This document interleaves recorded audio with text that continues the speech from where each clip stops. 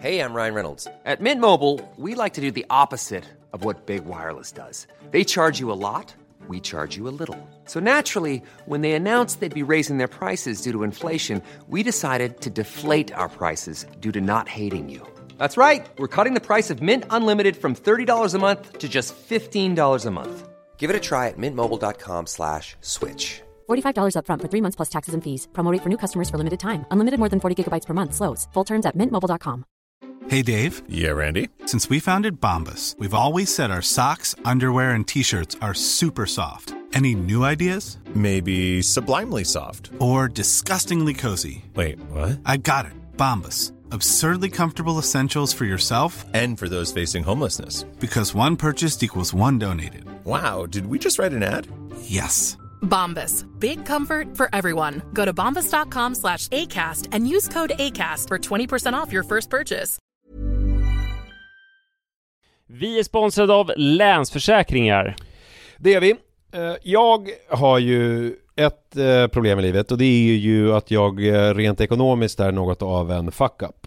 Jag både tjänar för lite pengar och jag gör av med för mycket pengar. Och det finns ingen framförhållning, det finns inget sparande till mig själv, det finns ingen pensionsgrej som är så många som lyssnar skulle sätta kaffet i vrångstrupen när de förstår. Ja, de gör det nu. Ja, när de förstår hur illa ställt det faktiskt är. Däremot så har jag lovat mig själv att jag ska inte låta den här ekonomiska fuck-uppigheten, som jag kallar den, föras över på mina barn. This ends now, har jag sagt, och dragit ett streck i marken med kolkrita. Tatuerat in ett streck har jag gjort. Och därför så sparar jag till barnen varje månad. Och vi har ett system, jag och Li, att Li sätter in pengar på ett konto varje månad och jag sätter in pengar på ett annat konto varje månad. Livet är föränderligt, löften bryts, men Länsförsäkringar finns där för alltid och kan hjälpa till, då bland annat med barnspar. Vi tackar Länsförsäkringar för att ni hjälper Nisse och andra att hålla sina löften. Och glöm då inte att Länsförsäkringar kan alltså hjälpa dig med bank, pension och försäkring. Tack så mycket. Vi är sponsrade av Joina, som är ett nytt spel för dig som är över 18 år från Folkspel. Folkspel är ju föreningslivets ideella lotteribolag. Ni känner alla till Bingolotter och Sverigelotter som har tjänat ihop 17,5 miljarder till föreningslivet sedan starten 1991. Ja, och är det någonting som jag älskar med föreningslivet så är det ju att det ger upphov till liksom fysisk aktivitet och härliga upplevelser för mina barn. Det som är mindre positivt är ju alla dessa högar med olika saker som man förväntas göra som föreningsförälder. Jag vet inte hur många gånger jag har haft olika typer av lotter, tidningar eller andra grejer som ligger hemma och som jag tappar bort och som sen ska säljas. Det är godis, det är bullar, det är som sagt lotter, och sen så slutar det alltid med att jag får hosta upp själv ur egen ficka för att jag har tappat bort allting och det blir ett himla krångel och meck. Och det kanske säger mer om mig än om själva den här verksamheten, men det är i alla fall ett problem för mig. Därför så älskar jag tanken på Joina. Eller vad säger du, Manne? Ja, det här är alltså ett lotteri där man signar upp sig på en prenumeration där man har chansen att vinna varje vecka. Så föreningsbarnet då, eller föräldern, säljer en prenumeration till någon och varje månad då så tjänar föreningen pengar. Väldigt, väldigt smidigt, och man behöver inte hantera några fysiska pengar eller något sånt. Och det är också såklart ett kul spel som man dock såklart måste vara över 18 år för att spela. Så om du eller din förening vill veta mer så gå in på folkspel.se/joina med y och läs mer om det här smarta. Ja, det ska jag verkligen göra exakt just nu. Tack så mycket, Joina.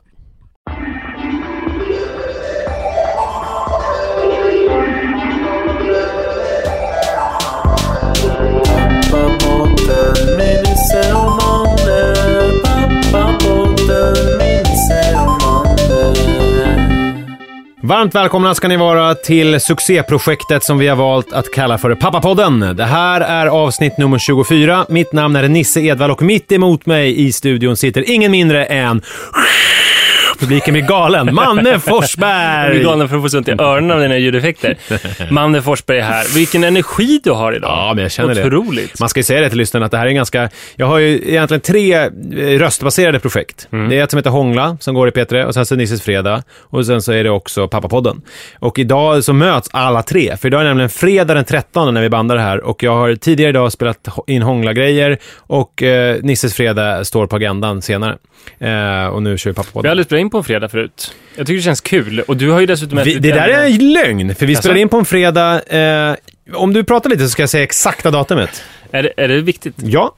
Men gud vad oviktigt det här är. Nej, det är inte oviktigt alls. Berätta lite om Kristoffer Triumf medan jag tar reda på det nu. Kristoffer Triumf skulle ju varit vår gäst den här veckan, men han har fått förhinder. Därför kommer ni få höra oss som vanligt istället. Men han kommer att komma. Dock så vet vi inte riktigt hur länge det här förhindret kommer att hålla i sig, så vi kan inte säga exakt när han kommer komma. Vi har ju ett projekt, förutom Kristoffer Triumf, lite så här... Bryta in bara. Fredag 28 juni spelade vi in Pappapodden. Okej, det har vi gjort förut. Men skillnaden nu är att du har ätit en gyro. Ja. Som är en jättekonstig slags grekisk kebab med pommes frites instoppat i själva den här rullen. Yes. Väldigt suspekt är det. Jo, vi kommer ju ha någon gång när vi har fått till många frågor, fråga fruarna. Våra fruar kommer vara här och prata om oss och svara på lyssnarfrågor. Hittills har vi fått en fråga som är väldigt bra, men vi vill ha fler, och ni får gärna skicka dem till pappapodden@munk.se. Munk ska vi nämna. Förlåt, Erik Klarén som kan låta så här. Erik, hej. Hallå. Ja, det där är alltså Erik Klarén. Han är producent och näst högsta hönset på produktionslaget Munk, som vi gör den här podden i samarbete med. Ber om ursäkt, jag glömde att säga detta. Vi har väl bäst ljud i hela podcastvärlden. Ja, och vilket gjorde att det gick väldigt bra för oss i den här poddtävlingen som vi puffade för. Ja, poddradiopriset 2013. Vi vann inte, så vi kommer inte bjuda på mousserande här. Men vi är ändå otroligt glada och tacksamma över er. För trots det krångliga röstningsförfarandet så var det, jag tror det var typ 260 personer som röstade, och vi kom 4 eller 5 i kategorin kan heta ett hälso- och livsstil. Och det är vi enormt glada för. Tack snälla ni. Och vi är väldigt glada för alla er som lyssnar. Det känns som att det var länge sedan vi sa det. Och tycker man om den här podden, så sprid gärna ordet. Hemskt gärna. Sen när snön lägger sig så kan man ju kissa i snön. Pappapodden. Till exempel. Om man inte har lite så här problem med prostatan så att det blir svårt att göra. Jag börjar märka det. Jag är ju bara 30 år, men att när jag var i Ungern med min lillebror så skrattade när jag gick och kissade för att det så här blir avbrott i kissandet. Va? Ja, att det kommer så här... Men det måste ju ha med allt ditt knarkande i samband med träning att göra. Ja, det kan det också vara förstås. Igår... Vänta, innan vi tar det så vill jag säga någonting. Jag undrar hur det är för tjejer att kissa saker i snön, alltså skriva saker. Det går ju om man har väldigt bra fotarbete. Ja, då måste man ju vara lätt på foten. Vi har ju många kvinnliga lyssnare också, så att kissa i snön, den uppmaningen gäller ju såklart för er också. Men då kanske det räcker med initialerna, PP. Absolut. Men om killarna de får skriva hela alltihop. Om de inte har prostatabesvär, då räcker det med PP också.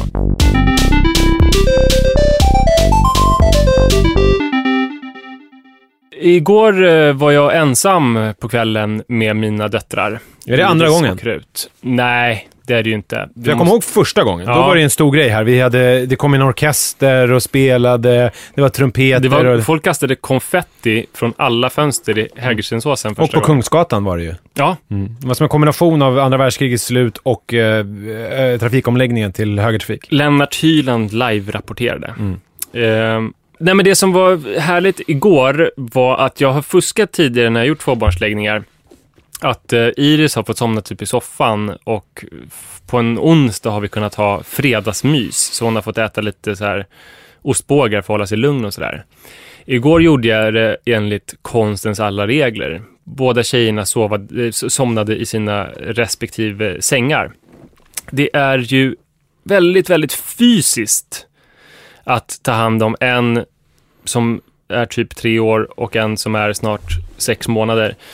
På vilket sätt då? För Iris var ju jättetrött igår kväll och väldigt gosig, och då vill hon snutta på min hand. Det kallar det snutta, det att hon nyper liksom huden med sina fingrar. Jag filmar detta så lägger vi upp det på hemsidan sen. Okay. Eller på Pappapodden. Ja, fortsätt prata. Hon gör det på halsen eller på händerna. Så hon vill göra det samtidigt som, och jag vill verkligen inte förneka henne den glädjen, samtidigt som jag måste vagga och vanka med Rut. Och så här muta Rut på olika majskrokar som hon faktiskt började med igår. Det var härligt att se. Jaha. Det var en liten milstolpe. Jag fick tjejen att somna. Det värsta som hände var väl att Iris var lugn och skötsam hela kvällen, utom vid ett tillfälle då hon tryckte in böckerna i bokhyllan. Och jag sa stopp, men hon lyssnade inte på det utan fortsatte. Och jag höll på att vagga Rut i famnen och För att hon skulle somna? Nej, bara för att hon skulle hålla sig lugn, för hon var rätt orolig då. Så jag kunde liksom inte bära bort Iris från bokhyllan, så att jag fick med mitt ben, alltså göra som en spark som inte var en spark, att jag satte upp benet och motade med benet bort Iris från bokhyllan. Och det här var ju inte så kontroversiellt. Hon började gråta, men det var mest för att jag hade haft skarp röst, inte för det här med fösandet med benet. Men jag insåg att för folk som, om någon såg det här från sin lägenhet i husen mitt emot, så såg det ut som att här står en pappa med ett spädbarn i famnen och så sparkar han 3-åringen som börjar gråta. Det hade ju kunnat få tur att jag hade så många persienner neddragna. Det var inte så många fönster där jag var liksom exponerad. Men så det såg inte så bra ut. Det skulle kunna få katastrofala följder om vi i Pappapodden har några liksom fiender, så skulle kunna starta en flashback-tråd. Så här, har det hänt någonting på våran flashback-tråd? Pappapodds man sparkar sin dotter och sådär. Nej, det har fortfarande inte gjort det. Kanske att vi dödade hela tråden genom att svara sanningsenligt på den frågan som restes. Ja. Men apropå sömn så kan man ju säga den här veckan, man vaknar ju tidigt på morgonen, det vet ju du. Ja. Hörrni, det har kommit ett svar i tråden. Okej, nu får vi höra från producent Erik att det har kommit ett svar i tråden. I Flashback-tråden. Ja, vad intressant. Nu kommer alltså Erik, han lämnar kontrollrummet och beger sig in till oss här. Han har liksom koll på hela internet samtidigt som spelar in. Då får du komma här. Ska jag läsa den eller? Erik kan väl läsa? Ja, läs den nu. Ska jag läsa? Ja, du är Flashback-representant. Okej. Bra att starta en tråd om detta. Kan inte förstå att de gjort podcasten nästan ett halvår och inte fått mer uppmärksamhet. Enligt mig bör Pappapodden ligga och strida bland podcast topp 10. Kärleken gentemot Nisse och Manne bara växer och växer. Detta trots att jag är 18 och inte har några planer alls på att skaffa barn. Får ni stånd nu, eller? Ja. Något som liknar stånd. Det är underbart explicita och visar vanligtvis en stabil självdistans. Jag såg mannens föreläsning om hans bok Kukbruk på min skola för några år sedan och blev extremt positiv över det. Wow! Hade gjort mycket för att få uppleva föreläsningen igen. När jag förstår hur fantastisk, det är versaler, Manne Forsberg men som person är. Men pengarna? Hur vi tjänar pengar? Vi får se. Antar att The Ace är den person som har inlett den här tråden. Den ska trådstarta. Fick någorlunda svar på hur de har råd att sitta hemma och såsa i senaste avsnittet av programledare Indianen. Exakt. Förra avsnittet så pratade ni om hur ni får tiden. Men herregud, vad fint. Vänta, dock hade jag gärna velat veta hur mycket de tjänar på podden. Det kan vi svara på. Inkomstkällan slank undan. Fy fan vad kul att höra det här. Och jag trodde Flashback var någon slags hatforum, men här var ju bara lovebombing. Det här är mycket mysigt. Vill du svara på hur mycket vi tjänar på Pappapodden? Ägna lite programtid åt att prata om hur mycket vi tjänar på den här podden. Vi tjänar 0 kronor på Pappapodden.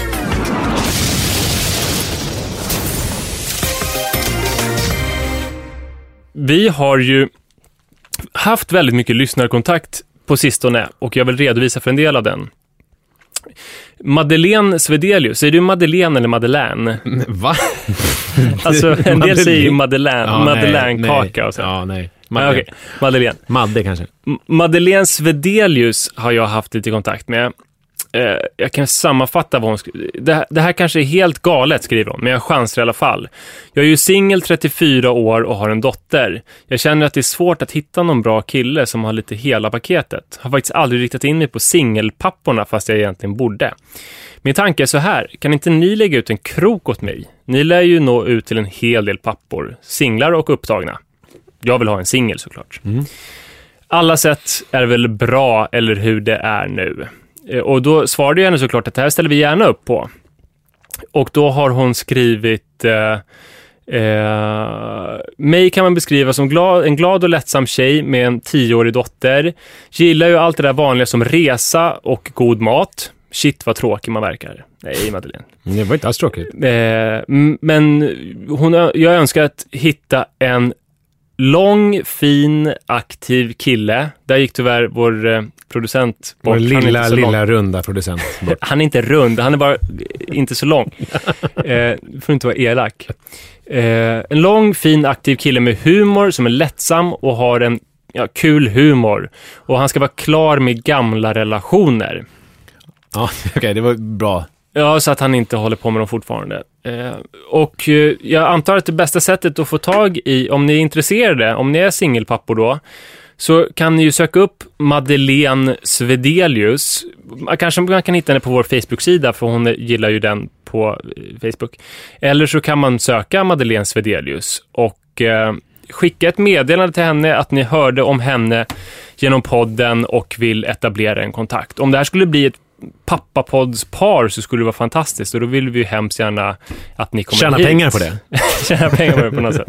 Nej, men då får ni gärna komma hit och berätta om er kärlek. Får jag fråga en sak, Manne? Mm. Hur är dina pungkulor? Ja, de är väl spolformade och liksom lite räfflade, och jag vet inte vad jag ska säga om dem. De är runda och hänger i min pung. För att jag läste i tidningen i veckan att citat, aktiva fäder har mindre testiklar. Jag såg också det. Det är därför jag undrar hur stora de är. Och då ska det alltså vara, det är en amerikansk studie givetvis, som visar, de har gjort då testat på sådana här sätt att man tittar på ledsna och glada barn, och sen så mäter man med en massa sådana här elektroder på huvudet aktiviteten i olika centran i skallen. Och då har de sett ett samband då mellan att stora pungkulor, då bryr man sig inte så mycket om barn, och små pungkulor, då bryr man sig mer om barn. Och det här har ju givetvis då fått alltså att det kanske bara är 5% av förmågan att ta hand om barn som påverkas av testikelstorleken. 95% är andra faktorer. Vilken kultur man lever i, vad man själv är van vid och vilka förväntningar man har på sig själv. Det där tror jag spelar mycket större roll än de 5% som möjligen kan förklaras av testikelstorleken, säger Lars Björndal som är överläkare vid Centrum för andrologi och sexualmedicin vid Karolinska institutet. Men det låter ju, det är ju ganska mycket pseudovetenskap där, för om det här stämde så skulle det ju vara så att testikelstorleken hos män har sett olika ut i olika tider. För engagemanget för barn bland fäder har ju ökat.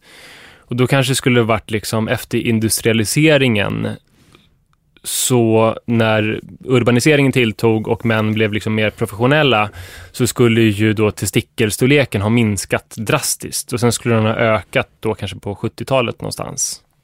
För att då brydde man sig inte om Ja, för då bryr man sig mer. Ja, men nej, tvärtom. Har man stora pungkulor så bryr man sig inte. Då skulle, efter industrialiseringen, så skulle ju testiklarna ha blivit större. Ja. Och sen på 1970-talet så skulle de ha blivit mindre. Ja. Men det här är jag väldigt svårt att tänka mig. Hur är det med din egen pung? Det vet du. Varför frågar du? Ja, men vill du berätta någonting om den? Vad ska jag berätta saker? Nej, men det är ju en hängpung. Jag har en jättestor hängpung. Jag tycker det är dumt. Men vem har inte det? Det här är ju någonting som jag stöter på ibland som sexföreläsare. För det har varit en av de förra höstens stora frågor. Pläp, eller plepp som det ibland kallas. Det var ju en fråga som aktualiserades i med Solsidan, där Felix Herngrens karaktär oroade sig för att pungen skulle bli längre än kuken, och att när the shift kallar de det, tror jag, eller the switch. Pung längre än penis. Ja, pläp. Då skulle man vara väldigt nära döden och liksom ha blivit en gubbe, och allting skulle i princip vara slut. Jag var så nära nu på att dra ner byxorna och titta, men jag tänkte inte göra det. Men det beror ju på lite grann vad det är för temperatur. Jag kan nog tänka mig att min pung är, alltså att den kan tangera längden på penis också, när det är, fast det ska vara varmt. Och så. Men det tror jag den kan göra för de allra flesta, för pungen har ju, nu blir det ju ditt radioprogram Hångla med Petra här istället en stund, men pungen har ju en värmekänslig muskulatur, så att den minskar och ökar för att kunna hålla, den håller 34 grader istället för 37 som resten av kroppen. Så det är det beror på att den är så föränderlig i sin storlek. Så att en hängpung är ju inte någonting som du ska skämmas över. Men det stod alltså, din pung är ju alla tiders, tycker jag. Men det stod ju inte heller i den här artikeln att det var hängpung det handlade om. Det handlade om pungkulestorleken.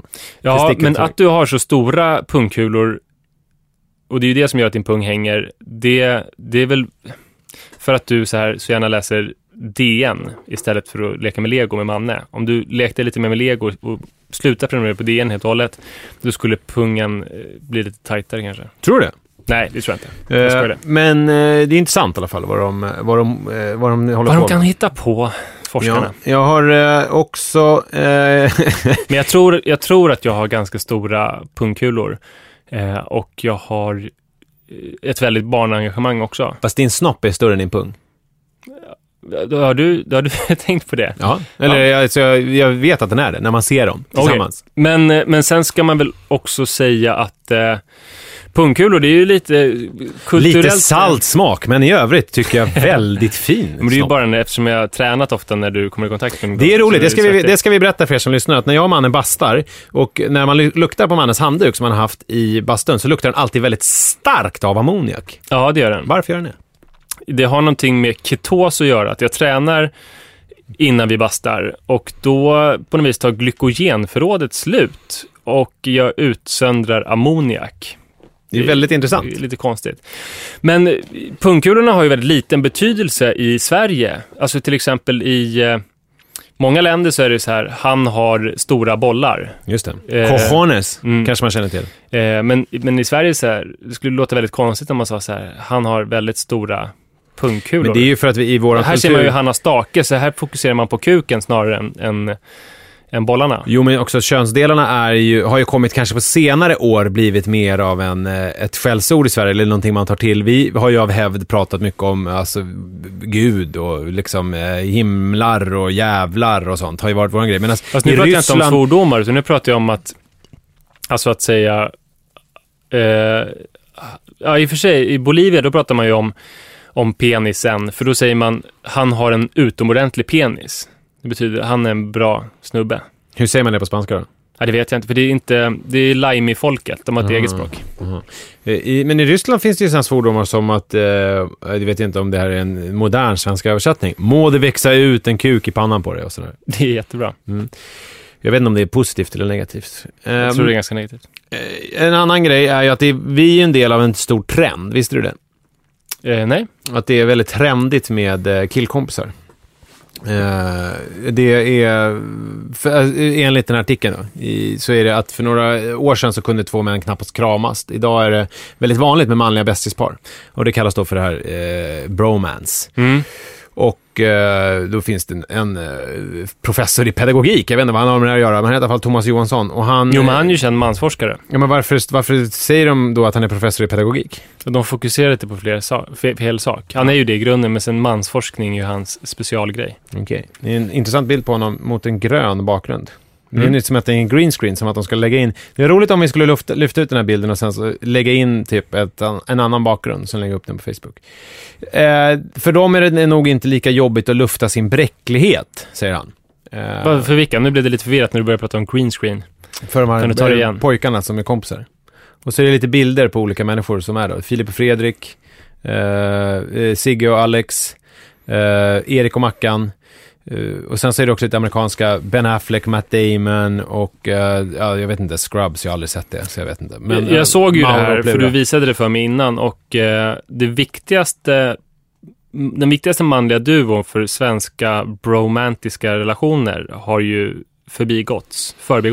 Tänker du på Hasse och Tage? Nej, de hade ju ingen sån bromance, de var ju mer som en arbetsduo. Men det är ju Musse och Andreas. Musse Hasselvall och Andreas Haldén. På vilket sätt är de viktiga? De hade ju det här tv-programmet Rallarsving som handlade om, de prövade olika kampsporter i olika delar av världen. Som ett reseprogram fast med kampsportstema och de var ju den första manliga duon som höll på så här kramas och gosa och hotellrumsbrott, alltså så här. De var väldigt, väldigt fysiska med varandra. Och att de kunde vara det är ju väldigt tydligt varför. Det var ju för, det finns ju ett begrepp som heter den hegemoniska maskuliniteten. Alltså samhällets krav och önskemål på vad en man ska vara för att passa in så bra som möjligt. De fyllde ju väl upp väldigt mycket av den här hegemoniska maskuliniteten i och med att de var muskulösa och höll på med någonting som kampsport som anses som manligt. Så därför kunde ju de ta sig stora friheter. De var liksom snygga och attraktiva och fyllde upp mycket. Lite som att det är en större grej att han DJ Taro kommer ut som homosexuell än om jag skulle göra det. Typ. Jag vet inte vem DJ Taro är. Han är en svensk hiphop-legend som har kommit ut som homosexuell. Och att det är en stor... I den kontexten så blir det väldigt stort. Väldigt stort. Man kan ju säga också att det är ingen slump att David Beckham var den första metrosexuella offentliga mannen som hade liksom diamantörhänge och rakade bröstet och sådär. Han var ju fotbollsspelare, så han fyllde upp så mycket av den hegemoniska maskuliniteten så att han kunde ta sig friheter. Zlatan har ju tagit det ett steg längre eftersom han har BH på sig. Ja, har du sett de bilderna? Ja, det har jag gjort. Och det kan ju han göra. Om du tar en annan duo som jag såg i den här Aftonbladet-artikeln, det var ju Erik och Mackan. Jättehumoristiska, roliga, men fyller upp mycket mindre av den här hegemoniska maskuliniteten. De har inte riktigt de här grejerna som man ska ha. Så de kan ju inte stå och så här gosa med varandra på samma sätt, tror jag. Skulle du och jag kunna gosa med varandra? Ja, jag tror vi är hemma på många sätt här. Men alltså jag tänker, det första som slog mig när jag läste det där är att jag har aldrig överhuvudtaget umgåtts gäng. Jag har alltid tyckt att det har varit vidrigt. De gånger jag har gjort det så är det ju... Jag har gjort det i lång tid för att det kanske den här hegemoniska maskuliniteten kräver av mig att jag ska göra det. Så att jag har ju umgåtts i gäng på olika sätt. Lite pliktskyldigt har du hängt gäng för du förväntas göra det. Ja, och men jag har även tänkt att jag har liksom dragit ihop ett gäng och gjort saker. Ja. Ska vi kolla på fotboll, ett gäng och sådär. Och jag har aldrig fattat riktigt varför. Jag kommer ihåg, jag delade lägenhet med en kille väldigt länge, han heter Hannes, han lyssnar ofta på den här podden. Så hej Hannes, och han hade ofta när han bodde hos mig, det var 10 år sedan drygt, att det kom hem massa folk, de skulle förfesta och det kom hem massa folk och jag förstod aldrig riktigt vad gör alla de här människorna här, för att det kändes inte som att han umgick så mycket med dem. Nu kanske jag baktalar dig Hannes, jag ber om ursäkt för det, men jag förstod liksom inte riktigt vad poängen är med alla de här människorna. Vad ska man göra? En och i taget räcker, max. Men var det konstigt för dig att se Seinfeld då? Där de bara hängde runt i. Ja, men Seinfeld förstår jag för att han har ju någon slags inneboende ångest som gör att han inte kan vara ensam. Att han måste ju ha någon slags folk runt omkring sig hela tiden. Och det kanske är så många människor är för sig. Jag har väl varit så när jag tänker efter, men betvingar väl den sidan hos mig själv nu, tror jag, genom att isolera mig. Men vår relation nu, den är ju väldigt mycket skräddarsydd utifrån våra behov. Att vi träffas... Tailor-made, bespoke. Ja, bespoke, på tu man hand och pratar till punkt. Vi har liksom valt själv hur vi ska göra det här. Medan man som yngre kanske var tvungen att liksom umgås på ett sätt som förväntades av en för att det skulle bli någon umgänge överhuvudtaget. Man kanske inte var i en position att man kunde skräddarsy relationer så. Det finns ju en väldigt, vill jag nämna, bra bromantisk komedi som heter I Love You Man. Den är uppbyggd. A lot can happen in 3 years, like a chatbot may be your new best friend. But what won't change? Needing health insurance. United Healthcare Tri-Term Medical Plans, underwritten by Golden Rule Insurance Company, offer flexible, budget-friendly coverage that lasts nearly 3 years in some states. Learn more at uh1.com. Millions of people have lost weight with personalized plans from Noom. Like Evan, who can't stand salads and still lost 50 pounds. Salads generally for most people are the easy button, right? For me, that wasn't an option. I never really was a salad guy. That's just not who I am. But Noom worked for me. Get your personalized plan today at Noom.com. Real Noom user compensated to provide their story. In 4 weeks, the typical Noom user can expect to lose 1 to 2 pounds per week. Individual results may vary.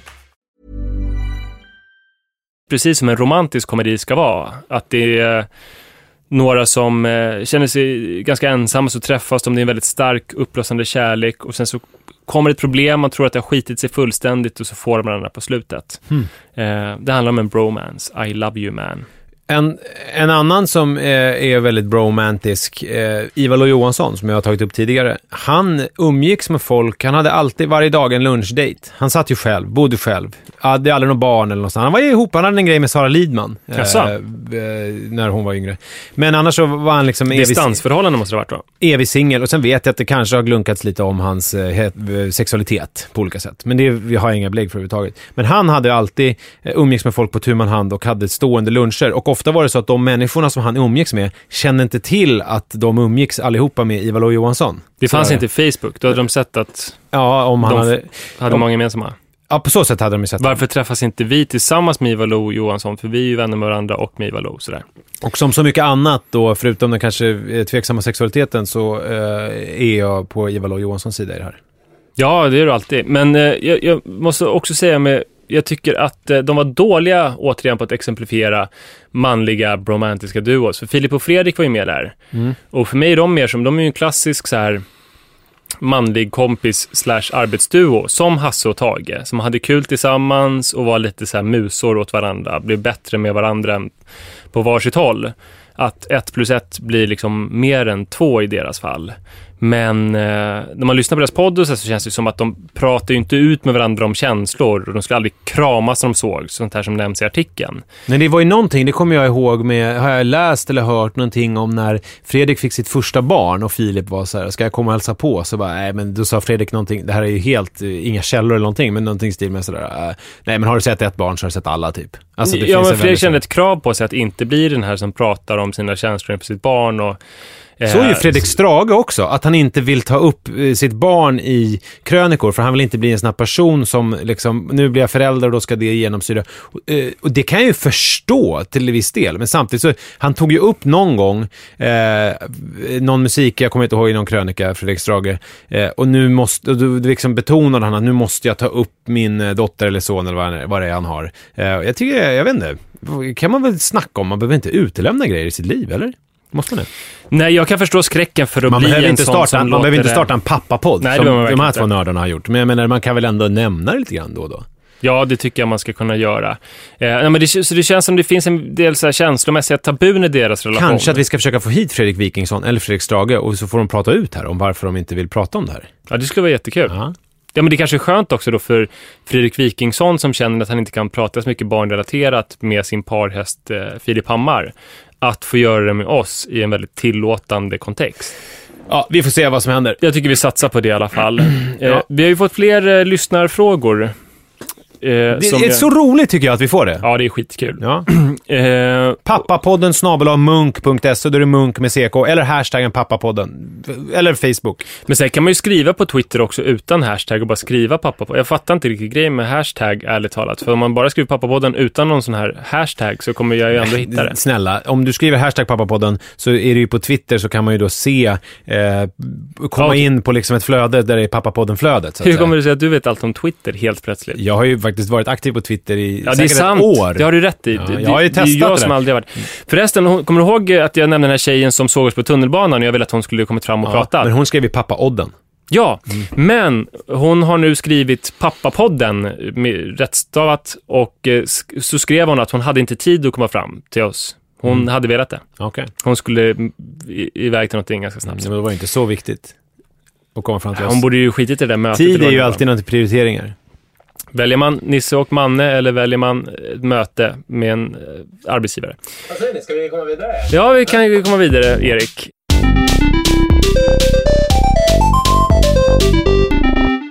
Hej Nisse och Manne, tack för en strålande podd som kom precis i rättan tid. Min sambo och jag väntar barn och är i vecka 25. Om ni räknar bakåt så är det nästan precis när ni startade med podden. Ja, det är för att vi gör ju faktiskt avsnitt 24 nu. Ja. Mitt barn kommer alltså vara helt i synk med pappapodden. En lätt tillfredsställande tanke. För oss också, eller? Fast det stämmer ju, alltså det stämmer på ett sätt. Jag ska inte, för att pappapodden föddes ju då. Men den hade ju föregåtts av en graviditet kan man säga, där du och jag pratade om det. Så att det där barnet kommer ju födas. Okej, så man kan säga att den är i synk med det här parets ägg och spermier snarare än med barnet då? Man kan jämföra Manne, min son, med sin kusin Vivi. För att Vivi då blev till ganska precis samtidigt som Manne föddes. Just det. För att hon är 9 månader yngre. Så att den relationen... Du pajade lite där nu. Nej, det gjorde jag inte. För Peter. Jag har 2 frågor. Min första fråga gäller namn på Iris, Rut och Manne. Hur tänkte ni där och hur resonerade ni? Jag tänker att jag har ett stort inflytande i mitt barns kommande smeknamn / öknamn. Men också ett litet ansvar för att föra närstående härliga personers namn vidare. Ja, jag förstår. Min andra fråga gäller tiden innan förlossningen. Veckan innan och fram till förlossningen. Hur var ni då? Samlade, nervösa, ofokuserade? Glömde ni något viktigt? Etc. Ha det fint och fortsätt med podden. Med vänlig hälsning Peter. Och innan vi frågar på det kan jag säga att vi har fått en till fråga här som handlar om samma sak. Från Peter och namn och tiden innan förlossning. Nej, utan vi har fått en fråga från en till person bara så att den vet att vi läser det också. Så här, hur var tiden innan förlossningen och hur förberedde ni er? Packa väska, vad tog ni med för prylar, körde ni bil, taxi, gick och så vidare. Alltså hur man tog sig till förlossningen. Det är också en frågeställare som står inför att alldeles strax få sitt första barn. Men vi börjar med Peter och vi börjar med det här med namnen, hur jag tänkt där. Hur tänkte du? Manne heter Manne Ali Allan Åke Edvall. Och historien bakom detta är, det är väldigt många namn, är att Manne Ali Allan Åke. Och historien bakom det här är då att precis som Peter säger, man vill ha släktnamn och då är Allan Lis pappa, plus att jag ju är avlägsen släkting till Allan Edvall, en folkkära framlidne skådespelaren, så att det vill jag ju på något sätt. Sångaren, bisångaren, fantastiska visor. Åke var min morfar, vill jag också på något vis ha in i, och nu har det burit frukt, för att man är så här, varför heter jag Åke? Och så det var din morfar, han dog när jag var 8, jag kollade på OS, det var inte Usain Bolt utan det var en kille som heter Ben Johnson. Ja, ni förstår. Vad har OS med det att göra? Jag tittade på OS när jag fick reda på att morfar hade dött. Okej.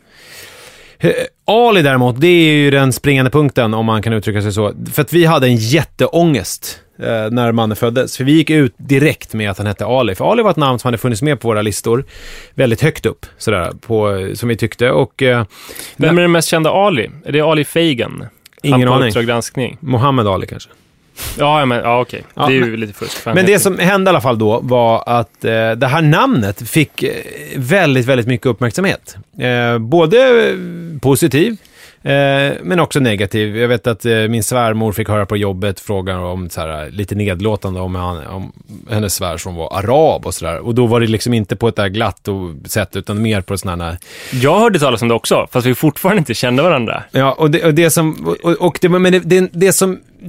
Är inte det sjukt? Jo, det är konstigt. Jag förstår, men vi känner varandra nu och jag vet hur ståkig du är i största allmänhet. Så att jag vet att du har koll på allt möjligt. Som du... Ja, men jag fick det serverat. Det var inte jag som frågade vad din son hette. Och bara där ser man ju att det är någonting som är konstigt. Att och vi fick också såna här kommentarer som var modigt. Alltså, och hur tolkar ni det? Vad var det som var modigt då? Jag menar att vi vågade ge vår son ett sånt namn och att det var som att vi tog ett politiskt ställningstagande i det här namnvalet. Och vi valde ju inte Ali alls för att vara modiga eller för att någonting, vi valde ett namn som vi tyckte var fint. Men däremot så förstod vi ju, apropå det som Peter är inne på, det här med att man har ett ansvar. För att vi förstod ju direkt att det här kommer Manne, som då heter Ali, det här kommer han få ta hela livet. Alltså han kommer alltid konfronteras med sitt namn på olika sätt. Han kommer gå i bräschen för någonting. Och då kände jag att då är det lite samma grej som att man döper sitt barn till Tindra eller alltså någon sån där, du vet, finns några... Jag tror det är ju helt olika saker för att det finns ju ingen politisk dimension. Det är ju bara att Tindra är ju väldigt mycket liksom 2008. Ja, men Tindra är ett dåligt exempel då. Jag har ju andra det finns några som heter Arven på mitt dagis.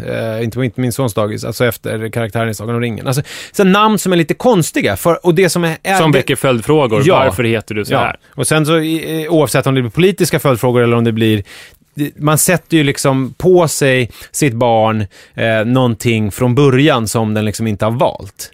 Som är lite barlast, som föräldrarna skickade med. Ja, sådär. För att man tänker att det här lilla paketet är ju bara något gulligt som man... Det blir som att barnet blir en accessoar, tänker jag. Alltså, och så ger vi det här namnet. Och så kändes det för mig. Vi fick jätteångest och vi grät. Och vi hade ju gått ut... Ja, då hade jag i Facebook och allt sånt. Vi hade ju gått ut med det här på Facebook. Så här, välkommen Ali. Och vi hade liksom skickat det till folk. Vi har ju sån här, grattis till Ali, du vet, hemma när han var nyfödd. Och vi bara, hur fan ska vi göra? Och sen så jag tror att vi bara tog bort namnet på Facebook och sen så bara, fuck it, vi skiter i det här nu. Vi kan ju inte... Hur gammal var han då? Det här var ju första dagarna, så jag tror att det var i samband också med den här 3 dagars bluesen, alltså det här liksom ångesten som man kan känna i största allmänhet efter förlossningen.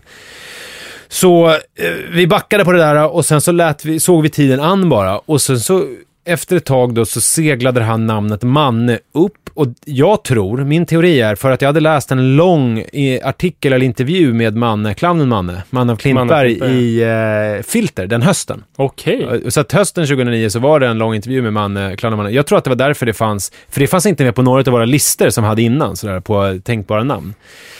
Så att, ja Peter, det där med namn kan vara både enkelt, men det kan också, som i mitt fall, vara väldigt jobbigt. Ni har ju gjort, det enda konstiga ni har gjort är att ni satt ett H på Rut. Annars är ju ni helt vanliga namn. Iris och Rut. Rut var, det konstiga med det var väl att vi... hon hade väl varit med på någon lista, eller vi hade nämnt Rut någon gång, men hon var verkligen en bubblare bland väldigt, alltså det namnet var en bubblare bland väldigt, väldigt många. Och när vi var då på förlossningen så frågade jag sms-ledes min lillebror om han hade några bra namntips. Då sa han Rut, och jag föll för det direkt. Men det visade sig sen att han har, utan att jag visste det, alltid tänkt att hans dotter, om han får någon, ska heta Rut. Men han var så stolt över det här namnet så han kunde inte låta bli att smsa det till mig. Så sa jag knep Rut direkt och min lillebror blev ganska ledsen. Men hur kan han bli det? För att om du är på förlossningen och säger så här: jag har fått mitt andra barn, det är en dotter, har du något tips på namn? Och han bara, Rut är fint. Då måste han ju sen tugga i sig. Han ångrade sig väl, men det var ju lite hans fel eftersom han var så stolt över det namnet så han inte kunde låta bli att säga det. Men sen när jag kommit på efteråt... Men det var ingen brasklapp eller någonting? Det var ingenting så här, Rut tycker jag är fint, men det har jag... Nej, ingen brasklapp. Men sen har jag fått en lite... esprit d'escalier. Tanke i trappen. om man följer min pappa, Tom Karlsson, om hans blogg. Tankar i trappen. Heter tankar i trappen. Jag har inte tänkt på att det är från det uttrycket. Mycket reklam för våra fäder idag. Men det tycker jag de kan ha. Men för jag kommer på att Franka vore jävligt coolt. Franka i trappen. Du känner någon som heter Franka, eller? Ja, barn? Hon är 2 år. Men kan du tänka dig Franka Forsberg? Jättefint. Så att och sen var det ju så här att vi hade ju för Iris är vi nöjda med, men det var ändå en liten kompromiss. Och Rut kom på väldigt sent, men det namn som vi verkligen älskar och vill använda, det är Ruben. Det är ju ett killnamn. Så vi var helt säkra på nästan från början att om det blir en kille så heter han Ruben.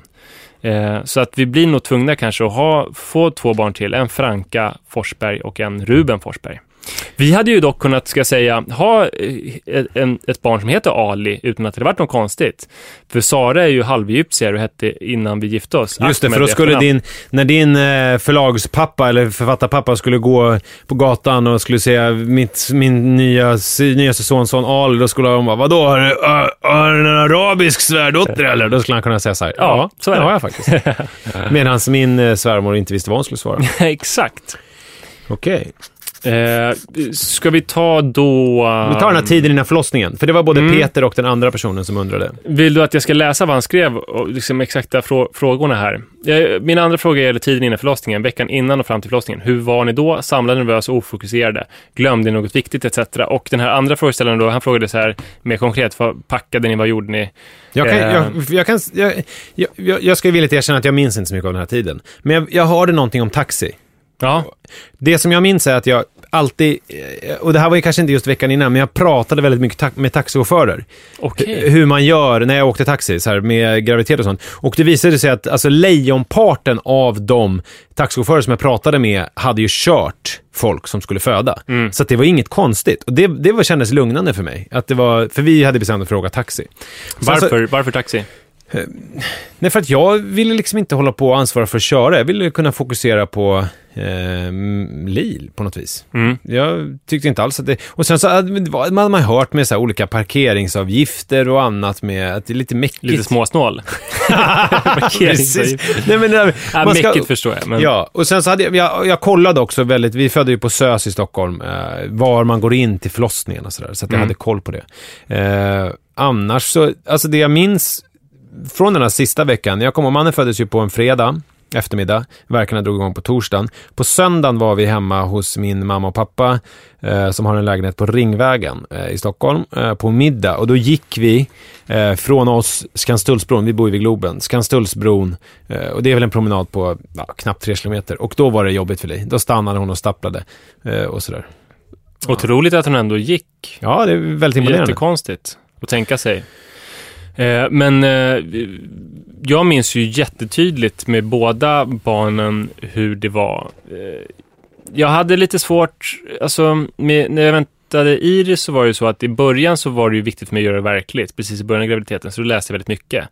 Sen läste jag nästan ingenting utom så här vecka för vecka, vad händer i magen nu? Men veckorna innan beräknat förlossningsdatum, då fick jag verkligen alltså då blev jag stressad och ville fixa massa grejer. Så jag minns att jag lagade jättemycket storkok. Och jag frostade av frysen så att jag kunde fylla frysen med maten som vi skulle äta efter hennes födsel. Så att vi inte skulle tänka på att gå och köpa mat eller sådär.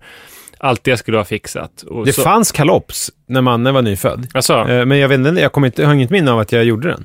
Jag vet att min mamma gjorde lasagne åt oss som jag hade i frysen. Nej, men så det var väldigt väl förberett alltihop. Det som blev jobbigt var ju att det gick över tiden. Det här beräknade förlossningsdatumet som var 8 september var ju heligt. Och jag hade tagit ledigt och jag jobbade på kontor då, men att jag inte skulle jobba någonting efter typ kanske den 5 september. Nej, till och med efter månadsskiftet. Från september skulle jag inte jobba. Så jag gick bara och liksom rullade tummarna. Allting var förberett och hon kom först den 16, alltså 8 dagar sent. Jag hade också förberett mig genom att ta körkort. Robert Weil, ja, just det. Jag har varit på en förfest med honom en gång. Det var väldigt märkligt. Jag har varit på en förfest med Roy Andersson. Ja, det är ju en helt annan sak. Och hör egentligen inte hit. Nej, fortsätt. Jag såg till att ta körkort också, som jag lyckades ta då den 26 augusti. Och beräknat datum var 8 september, så precis innan. Bra. Vi tänkte att vi skulle köra dit. Och det var ju lite katastrofalt. För mitt körkort var nytt, regnet hällde ner. Och jag körde flera gånger på väg till Danderyds sjukhus. Väl på plats så hade jag missat en... Kanske... Vad sa du? Flera gånger Danderyds sjukhus? Jag körde fel flera gånger. Jag kan inte prata så bra. Det är skönt att även om jag sluddrar så vet ju så här minnesgoda lyssnare att jag är nykterist. Så jag kan inte anklagas för att så här, ha druckit på lunchen eller någonting. Eller så tänker de att jag har tagit ett återfall i och för sig. Men till slut kom vi fram och då ställde jag mig på fel parkering. Jag visste inte vad entrén till BB Stockholm var. Det hade man nog pratat om på förlossningsförberedande kursen och allting. Men jag missade den informationen totalt och Sara skrek åt mig verkligen med full... Alltså hon hade ju rätt verkligen att skrika åt mig i det läget. Var det någonting om dassrullen? Ingenting den gången. Växelspaken kanske? Att jag skulle knulla mig i röven med. Ja. Gränsla växelspaken. Inte det heller faktiskt. Men andra gången med Rut, då var det så här att det var lite mer laissez-faire. Låt gå-modellen. Och vi var ju på Centralbadet samma dag som det sen satte igång. Och hon kom. Vad betyder comme il faut?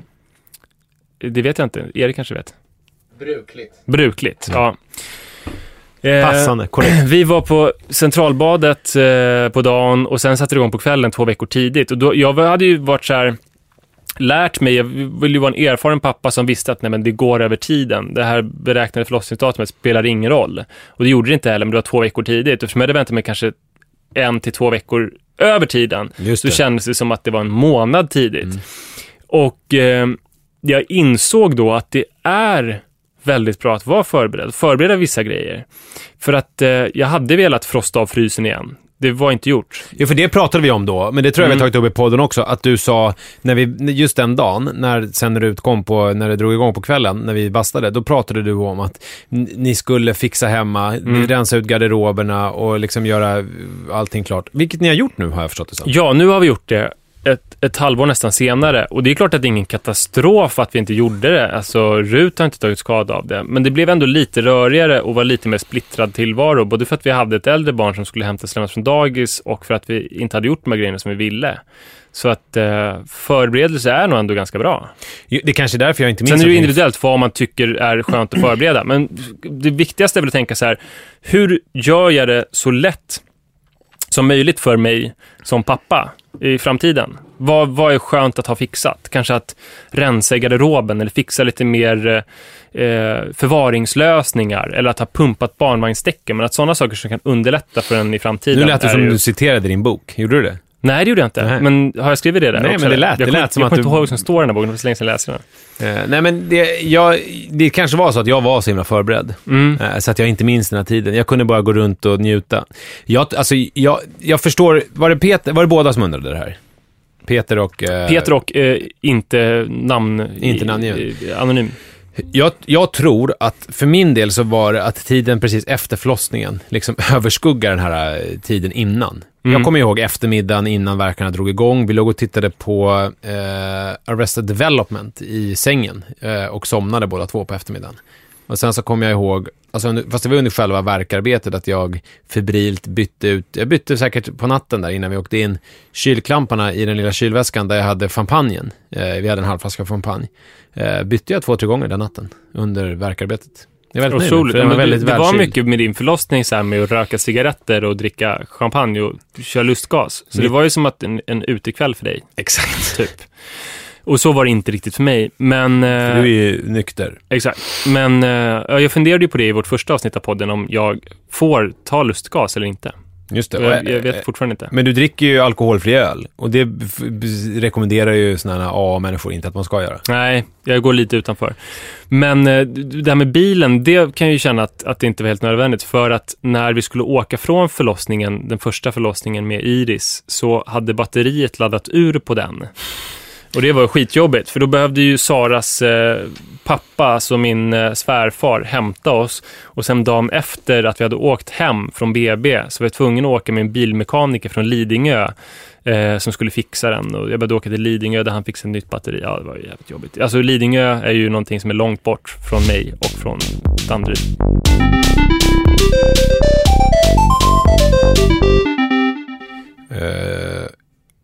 Då vill jag passa på att säga några grejer innan vi lägger på luren. Gör gärna det. Om ni vill tycker om Pappapodden, så sprid gärna ordet om den. Och sen så har vi den här Fråga fruarna på gång. Ja. Så att om ni vill fråga våra hustrur, Li och Sara, någonting, så bara mejla eller hashtag Pappapodden. Pappapodden@munk.se är adressen, och det är Munk med CK. Och, kan du inte säga det här med lite mer engagerande röst? Nu låter det som att du ska bara beta av grejer här. Alltihop? Ja, alltihop. Okay, alltså behöver inte börja om, men resten av det du säger nu innan vi avslutar. Men det är klart, nu är jag klar. Okay. Så tack så mycket för att ni tittade! Det var så roligt! Ja. Nej, men förlåt, det var inte meningen att det skulle vara oengagerat. Nej. Det var kul här. Vi gör den här podden i samarbete med produktionsbolaget Munk. Vilken härlig och entusiasmerande röst du har. Tack snälla för idag. Hej då. Ha det fint.